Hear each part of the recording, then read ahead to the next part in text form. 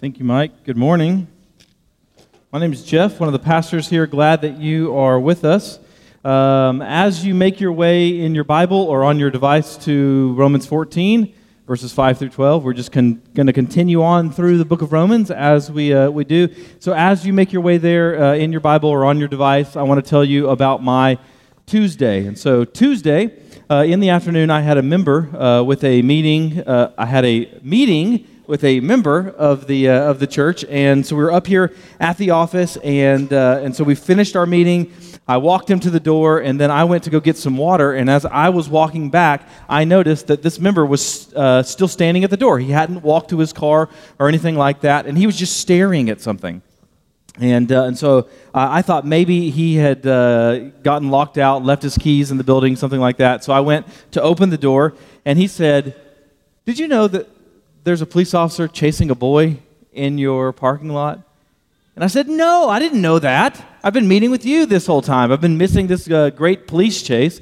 And so I walked over, and sure enough, there is this female police officer, and then these three people who I later found out are school administrators, and they are trying to corral this boy who had ran away from Minshew Elementary. And so I walked up to the police officer. I introduced myself as a pastor here at the church and asked her what was going on. And she said that this boy had ran away from the school and that they were really worried that he was going to run into traffic. But they couldn't catch him.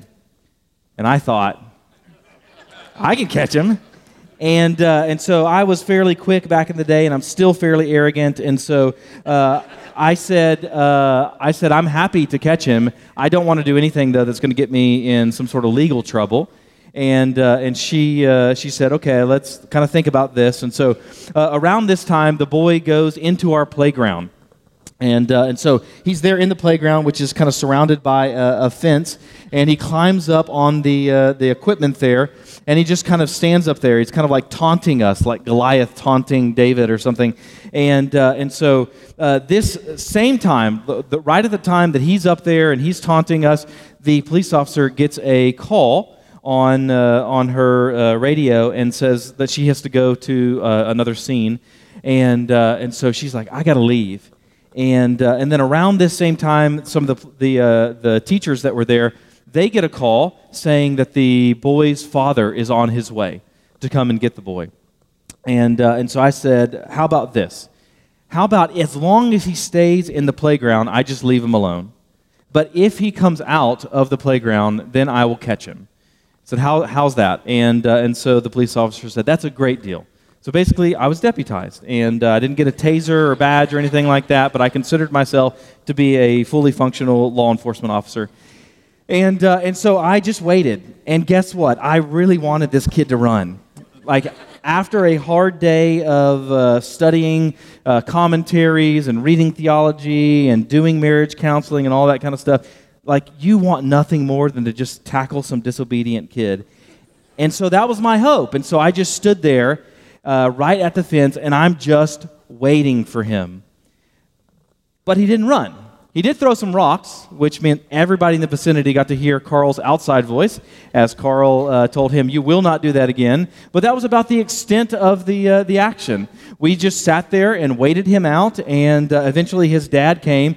And at this point, I'm thinking, oh man, this is going to be good. Because I know my dad, and if I would have ran away from school and disobeyed parents and disobeyed a police officer and disobeyed a deputy police officer / pastor, then I was going to be in a whole lot of trouble whenever I got home, and I was not going to be walking right for quite a while. But for whatever reason, this dad was just patient and just asked him some questions, and then eventually just kind of carried him off. And so this is my Tuesday. This is what I experienced. And so I had another story lined up for this week, but then this happened, and so I thought, I'll tell this story. And I actually had decided I'm going to tell the story before I even knew if there was some sort of point to it. And then I realized there actually is a point, but we're going to have to get to that later. So for now, that'll just be a teaser for you. For now, let's pray, and then we will dive into the text. I want to ask you just to pray for yourself. As we begin, you come in here with feelings. You're coming here distracted or disappointed or fearful or anxious or proud or whatever it might be. So would you ask the Lord just to give you a heart that's undivided and a mind that's undivided? And then would you pray that for those around you as well, that we corporately, collectively might have grace, that He would open our eyes, that we might behold wonderful things in His Word. And then would you pray for me, that I would have boldness, but more than anything else, that I would be faithful to God's Word, that I might not twist it or distort it. And so, Father, we do ask for your help, that you would incline our hearts to your testimonies, that you would open our eyes, that we might see the glory of your Son and the gospel, that you would unite our hearts to fear your name and satisfy us this morning with your steadfast love, because you're a good Father and you give good gifts, and you've given us your Scripture and your Spirit and your Son, and so we pray in His name. Amen. All right, let's look in verse 5 of Romans 14, which begins, "One person esteems one day as better than another, while another esteems all days alike. Each one should be fully convinced in his own mind." So we need to begin by kind of setting the scene and considering the context that we explored last week. And in a lot of ways, what we're talking about this week is just a flat-out continuation of what we talked about last week. And so you're going to see a lot of similarities between the two. And last week, the passage is going to concern these differences between weaker and stronger brothers. Not physically weaker or stronger brothers, but spiritually. And strength, what the kind of the measure of your strength in this context relates to your conscience in regards to what are called adiaphora issues. Adiaphora issues. What are adiaphora issues? We talked about this last week. They are things which are morally neutral, that God neither commands them nor restricts them. But He gives us, in the church, He gives us His children, He gives us as Christians, He gives us freedom to partake in these things or freedom to abstain. We can partake within certain boundaries, but we can also abstain if we choose to abstain. They are morally neutrals. That's adiaphora. So our text last week dealt with the particular example of eating meat. In particular, meat which had been probably sacrificed to idols. And so if you are someone with a weak conscience, especially someone coming out of a Jewish context, this would have been offensive to you. And so that was the particular example that he gives. This week's text deals with celebrating certain days. Now, very few of us are really worried about meat sacrificed to idols, or very few of us are worried about which days we can and cannot celebrate. Which means that the explicit concerns of this particular passage, the particular wording of Romans 14, aren't our concerns today, because we find ourselves in a different context, a different culture. Most of our meat isn't sacrificed to idols. So our responsibility as we come to the text today is to first kind of understand the underlying original context, and then the underlying principle that guides that context, and then apply that, pull that into 21st century American experience so that we can have some examples that do relate to us. Because if we spend all of our time just talking about eating meat and celebrating days, no one's really edified, no one's really encouraged, no one's really convicted or challenged on all of the issues that we have where we judge or despise others. So last week we listed out dozens of examples from our current context that might fit this principle, that might fit into this category that is known as adiaphora that Paul is going to list out. And so current examples of this would be things like dancing or playing cards, dressing up for church, drinking alcohol, watching movies, etc. We gave an entire list, so go back and listen to last week. All of these are adiaphora. Do them, don't do them, it doesn't matter. Are there biblical boundaries and wisdom to take into account? Of course there are. Are there ways that you might be excessive in this? Of course. But the acts in and of themselves aren't sinful. And again, the particular first century example of last week's text was eating meat, especially meat that was ceremonially unclean through being offered to idols. And since last week's considers what you might eat at a feast, this week's text is going to deal with what might be a feast or a festival in and of itself. Paul says that one person esteems one day as distinct, while another views all as alike. So what is he talking about? I don't know.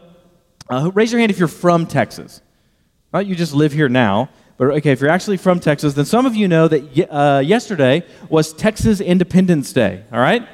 And yeah, that's great. Get maybe an amen or something like that. So yesterday was Texas Independence Day, and so Tim tweeted out this picture in honor of Texas Independence Day. That's me wearing a cowboy hat, riding a unicorn through Big Bend National Park. Nothing is more Texan than me wearing that outfit, riding a unicorn through Big Bend National Park. Today is National If Pets Had Thumbs Day. These kind of things are not what this text is talking about when it talks about days. If you celebrate National If Pets Had Thumbs Day, I think we have every right to judge you. All right? That's not the kind of days that he's talking about here. What is he talking about? Well, from a first century Jewish perspective, what would immediately come to mind as Paul starts talking about these distinct days would be things like Passover or Pentecost or even the Sabbath. So what I want to do is I want to consider the Sabbath in particular, because if we can see how this principle applies to this particular case, then we can see how it applies in general. And so here's the big picture, that Christians are no longer under the Sabbath. Christians are no longer under the Sabbath. If you were a first century Jew, what I just said, even if you're a first century Jewish Christian, what I just said would have been extremely offensive to you. After all, Sabbath was part of the Decalogue. What's the Decalogue? It's the 10 Commandments. It's one of the big ones. One of the ones that you put on courthouses and all of those kinds of things. One of the things that you memorized as a kid. This is one of the biggest commands of the Old Testament. It's even rooted in creation itself. It was the mark of the Mosaic covenant with Israel. One of the things that set them apart as an ethnic people, as an elect nation. Imagine, as you can kind of identify a hipster by his glasses and beards, as you can identify or recognize a millennial by his safe spaces, as you can recognize a boomer by their disdain of millennials, so you could recognize some of you got that. So you can recognize a first century Jew by three things in particular. The first one being circumcision, which Paul has already dealt with extensively in earlier chapters of the book. The second one being a distinct diet, which we talked about last week with meat sacrificed to idols. And the third one is the Sabbath. This is rooted in their identity. This was how they understand who they are, because the Sabbath was so tethered to Jewish identity. If you want to fully understand what he's saying here, the implications of this text, then you need to remember what we've talked about a number of times here at Parkway, both in sermons and in theological equipping classes, about how Christians relate to the Mosaic Law.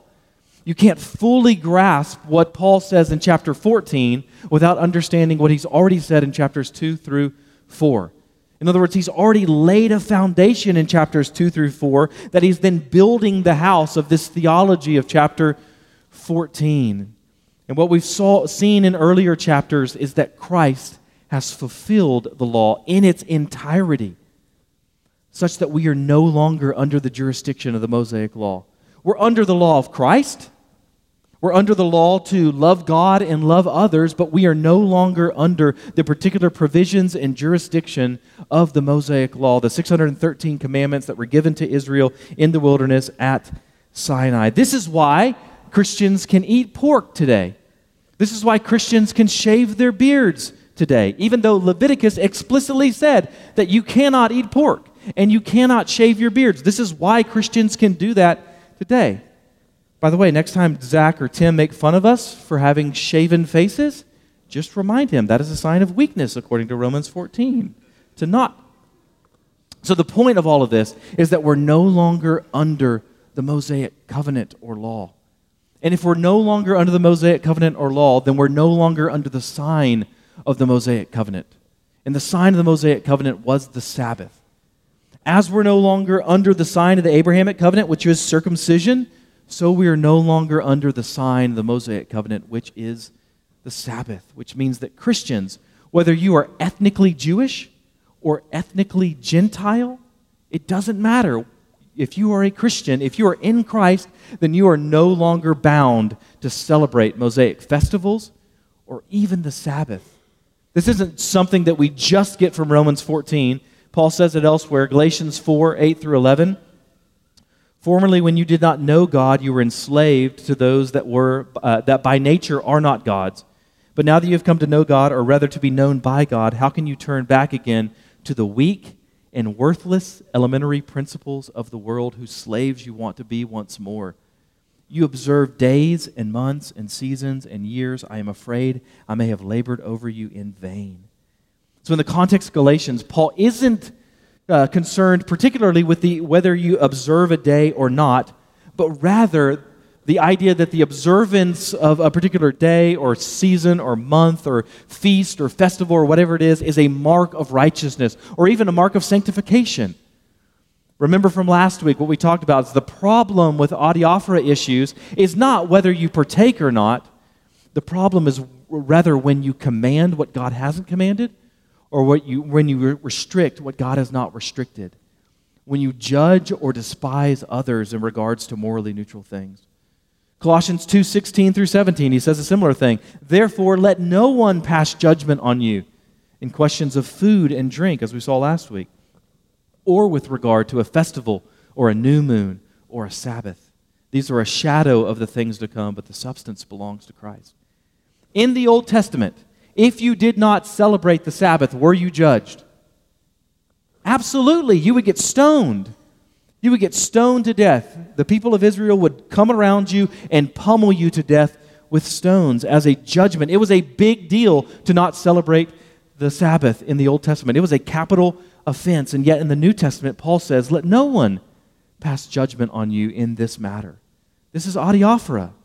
Christ has fulfilled the Sabbath so that we're no longer under that particular law. So celebrate the Sabbath. Don't celebrate the Sabbath. It doesn't matter. Now, does that mean that we don't rest? Of course not. It doesn't mean that. In this way, the Sabbath is kind of a lot like is not a great way to say it. It's a lot like the tithe, that Christians are no longer under the tithe, which is the word that just means tenth. Again, that was a particular command of the Mosaic Law, whereas the New Testament doesn't specify a certain percentage of giving to be faithful. So for some of you, that might be 10%. For others of you, that might be 5% or even 1%. For others of you, with your Scrooge McDuck vault full of coins, that might be 90% or something like that. The Bible is not going to give us a particular legal sort of formula for us. Likewise, with the Sabbath. We're required to rest, but no longer given this legal formula of resting on a particular day in a particular way. So if you want to rest, if you want to celebrate the Sabbath, or you want to celebrate rest on a Saturday, the original Sabbath, then go for it. If you want to do it on Sunday, go for it. If you have a work schedule that allows you to do it on a Friday, go for it. If you want to take one day out of 7 to rest, then go for it. But you're not sinning if you work 8 days in a row and you take 1 day out of 9.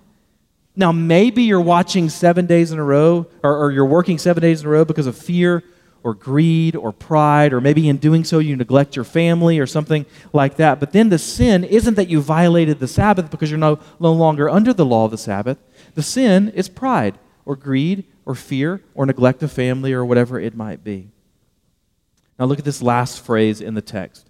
It says, each person must be fully convinced in his own mind. In other words, what we talked about last week, there is this importance for personal conscience, but bear in mind the context of what we're talking about. This only applies to adiaphora issues. This only applies to morally neutral issues. It does not matter at all if you are fully convinced that sleeping with your girlfriend is a good thing. It does not matter at all if you're fully convinced that it's acceptable for you to get drunk. It does not matter at all if you're fully convinced that you can use these improper words. We're only talking about these morally neutral issues. Scripture always trumps your conscience. Scripture always trumps your conscience. Your conscience only gets a vote when it comes to things which are morally neutral, things which God has not already clearly passed judgment on. And the rest of our passage this morning is basically just going to be an explanation of and a rationale for this type of freedom when it comes to these sorts of morally neutral issues. So let's keep going in verse 6. He says, the one who observes the day observes it in honor of the Lord. The one who eats in honor of the Lord, since he gives thanks to God, while the one who abstains in honor of the Lord and gives thanks to God. So last week we saw that those who restrict what the Bible doesn't restrict, or command what the Bible doesn't command, are called weak. Over the next couple of weeks, we'll continue to see Scripture confront and challenge both the weak and the strong. There's particular things that he tells the weak, and there's particular things that he tells the strong. So let's clarify something that might be easily misunderstood. You might misunderstand it from what Zach talked about last week or from what I'm talking about this week. And it isn't that Paul is saying that the person who eats meat, or the person who in our context drinks alcohol, or the people who play cards, it's not that that person is necessarily strong, or the person who abstains is necessarily weak. The issue isn't whether or not you partake, but whether or not you believe you have freedom to do so or not. You can abstain from eating meat and still have a strong conscience if you don't believe that eating meat is inherently sinful or wrong and abstaining inherently better. What makes you weak isn't the fact that you don't eat meat, although I really want to insert like a joke about physically weak vegetarians, but I won't. What makes you weak isn't the fact that you don't eat meat. What makes you weak is when your conscience is burdened, when this is a crutch, when you don't feel as though you have the freedom that you actually have in Christ. That's the context. So it's not that the strong do something and the weak don't do something necessarily. It's that the strong recognize I have freedom in Christ, while the weak are reliant upon these crutches. So that's the context here.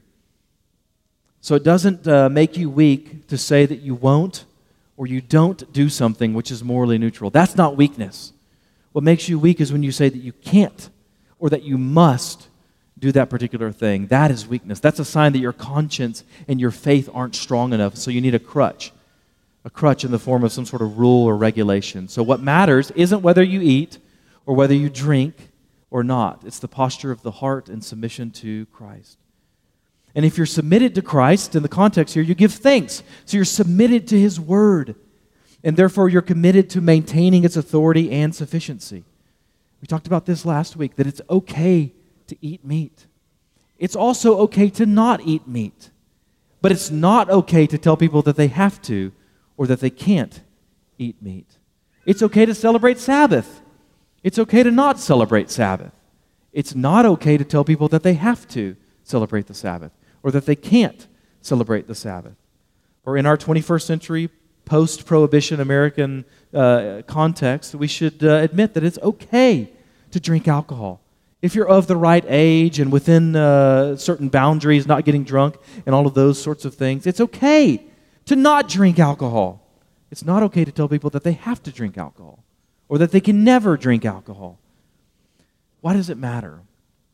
What's the big deal with all of this? We're talking about meat and vegetables and days. They seem like such minor, superficial, trivial things. So let me give you a couple of reasons that this passage is important and relevant and pertinent for us. Two reasons in particular. First, because of justification by faith.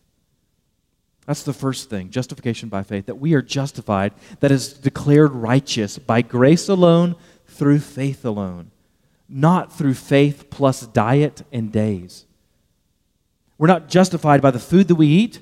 We're not justified by the festivals that we keep. We are justified by faith and faith alone. That's the first reason. To judge or despise another believer on these issues undercuts justification by faith. Second reason is the sufficiency of Scripture. That's the reason that this is so important. I don't care if you eat meat. I don't care if you drink alcohol. I don't care if you celebrate a Sabbath or not. I don't care if you give a tithe or not. I care that you not demean the Bible. I care that you not deny the Word of God, its authority and sufficiency. I care that you not add to Scripture or take away from Scripture. That's what's at stake in this. Church, do you realize how serious this is? Paul is saying that the church is big enough for people with weak consciences and strong consciences. The church is big enough for people who eat and those who abstain from eating. But there is no room for adding to or subtracting from the Word of God. So where we find our hearts drifting toward one or the other, that is a place that we're called to faith and repentance. So don't miss the forest for the trees. Don't get lost in this discussion of diet and days and these sorts of things and miss the bigger point, which is justification and God's judgment and the unity of the church and the sufficiency of Scripture. Let's keep going. Verses 10 through 12. Paul writes, "For none of us lives to himself, and none of us dies to himself. For if we live to the Lord, and if we die to the Lord. So then, whether we live or whether we die, we are the Lord's. For to this end Christ died and lived again, that he might be Lord both of the dead and of the living." That took a really strange turn, if you're following along in the context. We're talking about Sabbath and eating vegetables, and all of a sudden we're talking about death. For some of you, that's a pretty natural transition from vegetables to death. Your diet is like French fries and Fruit Loops or something. That's your only exposure to fruits and vegetables. But this reference to death here is really interesting. What Paul is doing here, he's using this language of life and death to show sort of the spectrum of existence in order to show the totality of Christ's authority. That if Christ is Lord even over death, how much more is he Lord over decisions like diets and days or any other adiaphora issue? Let me summarize these few verses here, verses 7 through 9. The idea here is Christ lived, and Christ died, and Christ lives again. And the reason that he did that is in order that he might have authority over all things and all people. And therefore, by implication, there is no aspect of our lives which is not subsumed under his authority, including our consciences. In other words, there's only one Lord of the conscience. That's why it said it doesn't matter if your conscience is affected or not, if you're fully convinced in your own mind that you can do this issue of sin. Your conscience is always in submission to Christ and his word. So we shouldn't fear the judgment or the spite of others who disagree with our conscience on these types of morally neutral matters, and we shouldn't enforce our consciences on others, as we'll see in the next section in verses 10 through 12. Why do you pass judgment on your brother, why do you despise your brother? For we will all stand before the judgment seat of God, for it is written, "As I live, says the Lord, every knee shall bow to me, and every tongue shall confess to God." So then each of us will give an account of himself to God. Here's where we get to one of the least understood issues in sort of Americanized Christianity, and that is the idea of judgment. To judge or not to judge. Don't judge me, bro, is sort of the cliched mantra of our society. I say this is one of the least understood topics because anytime you criticize someone, you will hear someone say, "Judge not, lest you be judged," as if that's sort of a trump card. That's the ultimate sort of shield against any sort of reproach or any sort of criticism you might level at them. Well, the problem with viewing that particular idea, "judge not lest you be judged," with some sort of all-encompassing force field to keep you from any sort of critique or rebuke, is that the Bible absolutely and explicitly commands us to judge each other in certain contexts. 1 Corinthians 5:12, look at this. "For what have I to do with judging outsiders?" Paul says that you're not to judge those outside of the church. We don't judge the lost. Is it not those inside the church whom you are to judge? You are to judge those inside the church. So 1 Corinthians 5 says to judge our brothers and sisters. But Romans 14 has just said not to judge our brothers and sisters. So what do? Do we just chalk that up as some sort of contradiction? Some sort of inconsistency that we can't really get to the bottom of? Do we just simply live out that inconsistency or take it on a case by case? Sometimes I'm going to judge, sometimes I'm not going to judge. No, that's not the way that we interpret Scripture. It's actually really easy in the context to figure out what Paul means, that there is a fundamental distinction between what he's saying in 1 Corinthians 5 and what he's saying in Romans 14. That distinction is that in 1 Corinthians 5 and in other passages that command us to judge each other, the context is explicit sin. In such cases, we are to pass judgment. But remember, in Romans 14, we're talking about issues that are considered adiaphora. There's no explicit command or prohibition, so we're not to judge. So imagine that you're out and you see me, and I am with someone that's other than Casey, some woman other than my wife, and I'm holding hands with her and all of those kind of things. You are to judge me in that particular case. If I'm looking at pornography, you are to judge me in that particular case. If I get drunk and chase down some kid and punch him in the throat, you are to judge me in that particular case. And if you're doing any of these sorts of things, then the church is going to judge you. God has told us to judge you for that. That's where church discipline comes in, if you persist in this obvious unrepentant sin. But Paul says we can't judge these morally neutral issues like diet and days and dancing and playing a friendly game of poker or whatever it might be. Are there boundaries of wisdom? Absolutely there are. Are there sinful excesses? Absolutely there are. But the fact that someone can fall into gluttony doesn't mean that we simply prohibit all food. The fact that some can fall into drunkenness doesn't mean that we prohibit all alcohol. The fact that some can fall into all kinds of sexual immorality doesn't mean that we prohibit all sex. Each of those can be used for good or for evil. So we judge the abuse, but not the proper use. In other words, judge those things that God has already judged, but don't judge what He hasn't. Which means that we have a responsibility in the church to actually know what He has judged.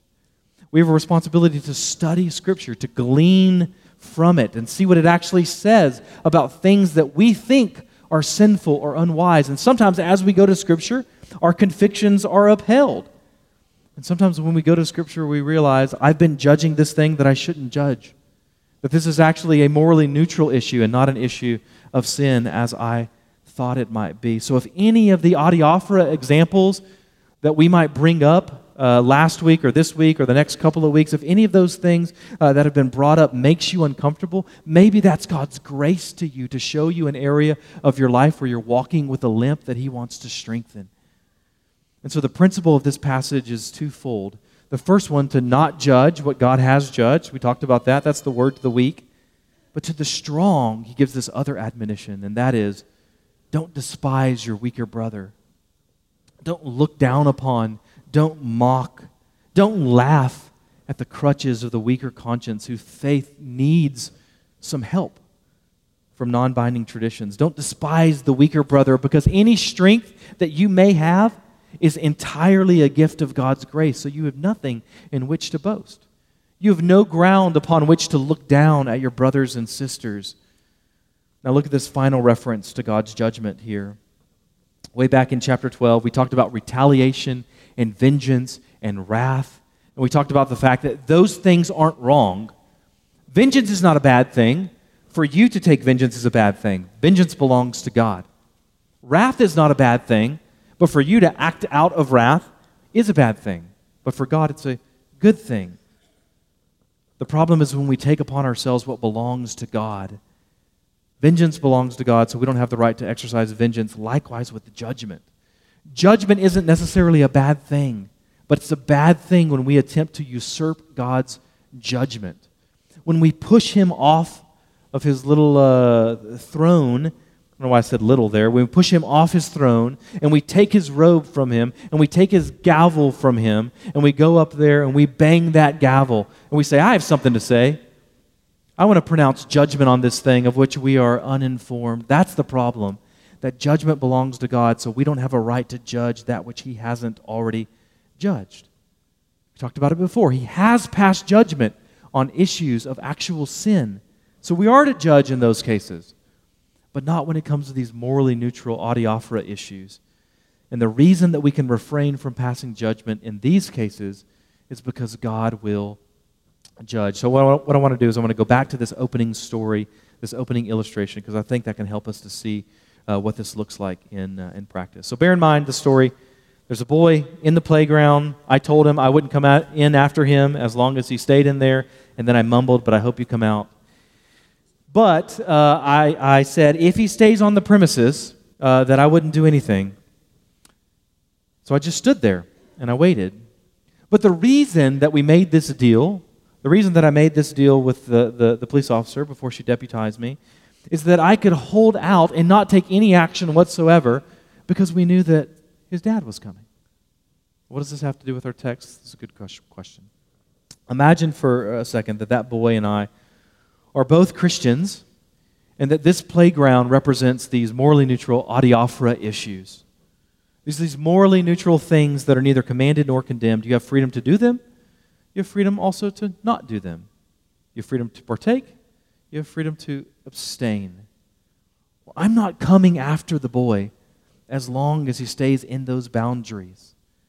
Likewise, that's what God commands of the church. But once you get away from the adiaphora issues, there is no freedom. If that boy hops that fence and begins to run, he's getting tackled. That's the case of explicit sin. We're not to judge our brothers on morally neutral issues, but we are absolutely commanded to judge when it comes to actual sins. As long as you are in this adiaphora playground, you're safe. But if you leave that adiaphora playground and run off into Sin Street, you're going to get tackled. The church is commanded to tackle you for your good and for God's glory. As long as this boy stayed in the playground, I could patiently wait that boy out because his dad was coming. And likewise, ultimate judgment is coming from our Heavenly Father. In essence, God tells His church to neither judge nor despise brothers in the adiaphora playground because He's coming. And when He comes, He will judge not merely the actions, but the motivations and everything else, so we don't have to worry about it in the meantime. But until then, there are two dangers for us to avoid, and both of these dangers, honestly, they saturate the evangelical church in America. And I would imagine that every one of us in this room struggles, at least to some degree, with both of these on various issues. If we're honest with ourselves, I know that's asking a lot for us here at church to be honest with ourselves, but I think every one of us in this room would have to admit that we tend to judge certain things that God hasn't actually judged. We tend to have our little peccadillos, these little areas that even though it might be morally neutral, we feel uncomfortable, and so we want to push that uncomfortability on someone else. We want to say, because you can abuse this, therefore you can't use it. There are these areas where we tend to judge what God hasn't judged, but there's also these other areas where we refuse to judge what God has judged. Both are sin. Both attack the integrity, the authority, the sufficiency of God's Word. Some of you would never chase that kid down. Would never tackle that kid. If he leapt the fence, began to run away, ran off into oncoming traffic, and you saw an 18-wheeler plowing down at him, you would not do anything at all. You say things like, I'm just going to love him. I'm just going to give him grace when you're talking about a fellow believer who's looking at pornography or sleeping with his girlfriend or whatever it is. That's not grace. It isn't grace to allow a kid to run into the street to his ultimate death. Neither is it grace to allow a brother or sister to live in sin. In such cases, we're to tackle our brother or sister before they get into the street. The second danger is what is explicitly forbidden in our passage this morning. Some of you would be so quick, you're like me, you'd be so quick to chase that kid down. In fact, you're just hoping that the kid comes out of the playground so that you can get him. And you get impatient with waiting, and so you run in there and you climb up on the play set and you grab that kid by the neck and you drag him down. You're more than willing to go into that playground. Nothing would make you happier. And Christians do that all the time. They make up rules that sound right. They sound wise. But they aren't. They're just like the Pharisees building this wall around a law. God has given a law, and then you want to build this other law because we don't want to get close to the edge. Someone might potentially fall off the cliff. So you say you can't eat meat. You have to celebrate Sabbath or festivals or feasts. You have to dress up for church. Some of you swing the pendulum the other way, so you can't dress up for church. You're a sellout if you do. You can't dance. You can't watch movies. You can't drink. And on we could go. 50 years from now, should Christ tarry, we'll have an entirely new list of different ways that the church adds to the commandments of Scripture. This is the danger of our text this morning, that we would judge or despise others for things unworthy of our judgment and disdain. The fact that this kid's father was coming changed everything. I could wait him out. I knew that it wasn't going to be days upon days upon days of him in there. I knew the dad was coming. Likewise with God's judgment. One day, every one of us who love and trust Jesus will stand before the judgment seat of God and give an account, which means that until then, we should be a people marked by love, a people marked by patience, a people marked by humility, a people marked by unity and grace. Let's pray while the men come forward for communion.